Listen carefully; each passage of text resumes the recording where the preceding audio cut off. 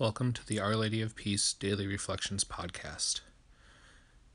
Daily scripture readings and reflections by the pastoral staff of Our Lady of Peace Catholic Church in Minneapolis, Minnesota. Today is Thursday of the fourth week of Lent, March 26th, 2020. Today's readings and homily are given by Father Joah Ellis, pastor of Our Lady of Peace.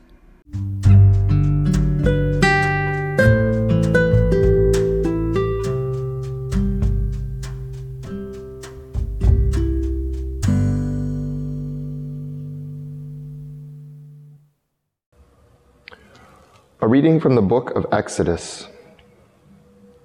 The Lord said to Moses, "Go down at once to your people, whom you brought out of the land of Egypt, for they have become depraved. They have soon turned aside from the way that I pointed out to them, making for themselves a molten calf and worshiping it, sacrificing to it and crying out, 'This is your God, O Israel, who brought you out of the land of Egypt.' The Lord said to Moses, 'I see how stiff-necked this people is. Let me alone then, that my wrath may blaze up against them to consume them. Then I will make of you a great nation.' But Moses implored the Lord his God, saying, 'Why, O Lord, should your wrath blaze up against your own people, whom you brought out of the land of Egypt with such great power and with so strong a hand? Why should the Egyptians say, with evil intent he brought them out, that he might kill them in the mountains and exterminate them from the face of the earth? Let your blazing wrath die down. Relent in punishing your people. Remember your servants Abraham, Isaac, and Israel, and how you swore to them by your own self, saying, 'I will make your descendants as numerous as the stars in the sky, and all this land that I promised I will give your descendants as their perpetual heritage.' So the Lord relented in the punishment he had threatened to inflict on his people." The word of the Lord.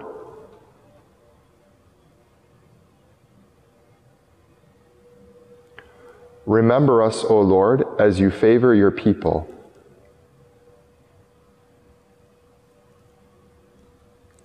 Our fathers made a calf in Horeb and adored a molten image. They exchanged their glory for the image of a grass-eating bullock.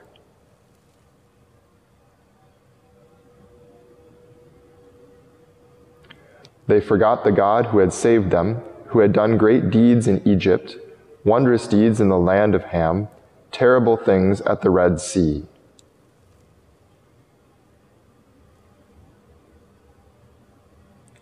Then he spoke of exterminating them, but Moses, his chosen one, withstood him in the breach to turn back his destructive wrath.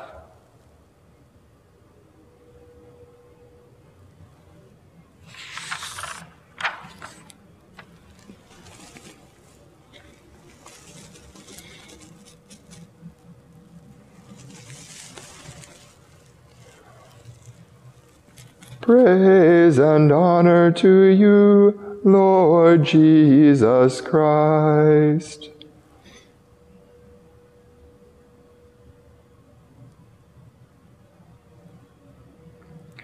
God so loved the world that he gave his only begotten Son, so that everyone who believes in him might have eternal life.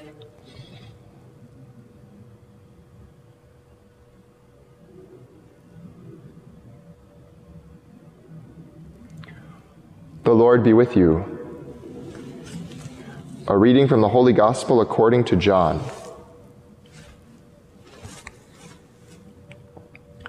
Jesus said to the Jews, "If I testify on my own behalf, my testimony is not true. But there is another who testifies on my behalf, and I know that the testimony he gives on my behalf is true. You sent emissaries to John, and he testified to the truth. I do not accept human testimony, but I say this so that you may be saved. He was a burning and shining lamp, and for a while you were content to rejoice in his light. But I have testimony greater than John's.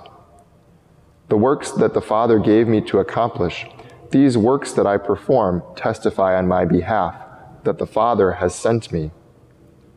Moreover, the Father who sent me has testified on my behalf.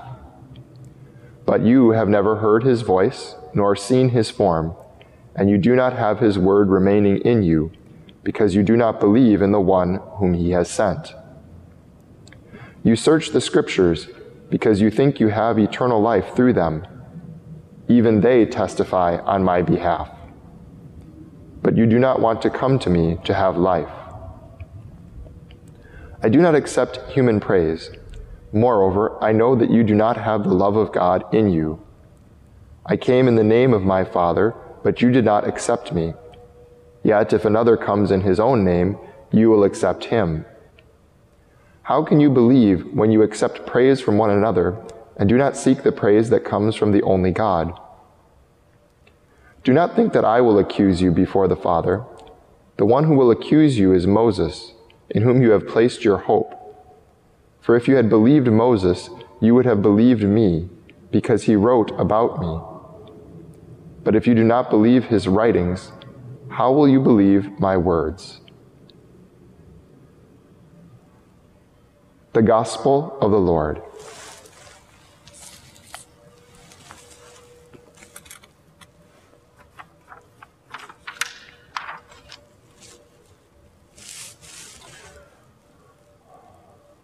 Moses figures greatly into our readings today. First reading and the Psalm, which references the first reading, the story of the first reading, and Jesus in the Gospel, of course, at the end there as well. I love this passage about Moses in the book of Exodus when God has planned to essentially start over, right? He's brought his people out of Egypt, but they've made this molten calf. They've given up on him, right? They've turned aside to an idol, and God is ready to start over. And it wouldn't be unprecedented, right? Because at the time of the flood, that's similar to what the Lord was saying then is what he's saying to Moses now.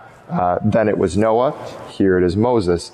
But of course we know as well that God promised at the time of the flood, once it was over, never to wipe out all mankind once again. So he had made that promise. And Moses, perhaps mindful of that, implores the Lord God, right? He prays and he reasons with the Lord God, as he does in other places as well. It's one of the beautiful things about Moses. And he doesn't say, Lord, they're really fine, they're okay, they're not really that bad of a people. No, he makes no argument like that whatsoever. He says, remember your promise, right? Remember what you swore to Abraham, Isaac, and Jacob, or Israel, that you would make of them numerous descendants and that you would give them a land. Remember your promise. Remember your mercy, right? And so when Jesus in the Gospel writes about says how Moses wrote about him, he's of course speaking of a lot of other passages than this, but in a certain sense, Moses by his life has written about Jesus, because this is what the Lord Jesus does for us. And it's what we're called to be mindful of in a particular way in this season of Lent, right? The Lord has come and we have become depraved. We have, in a certain sense, and in a real sense, I should say, turned away from the Lord our God to other things. And the Lord has not come to stand before God and say, they're really okay. They're not that bad, Lord. No, he's come to say, remember your mercy, and to give us that mercy by his death on the cross. And so we thank the Lord today for that gift of his mercy. And we take from this an example as well for ourselves to intercede for others, to ask for that God would show them mercy as we have received mercy from him.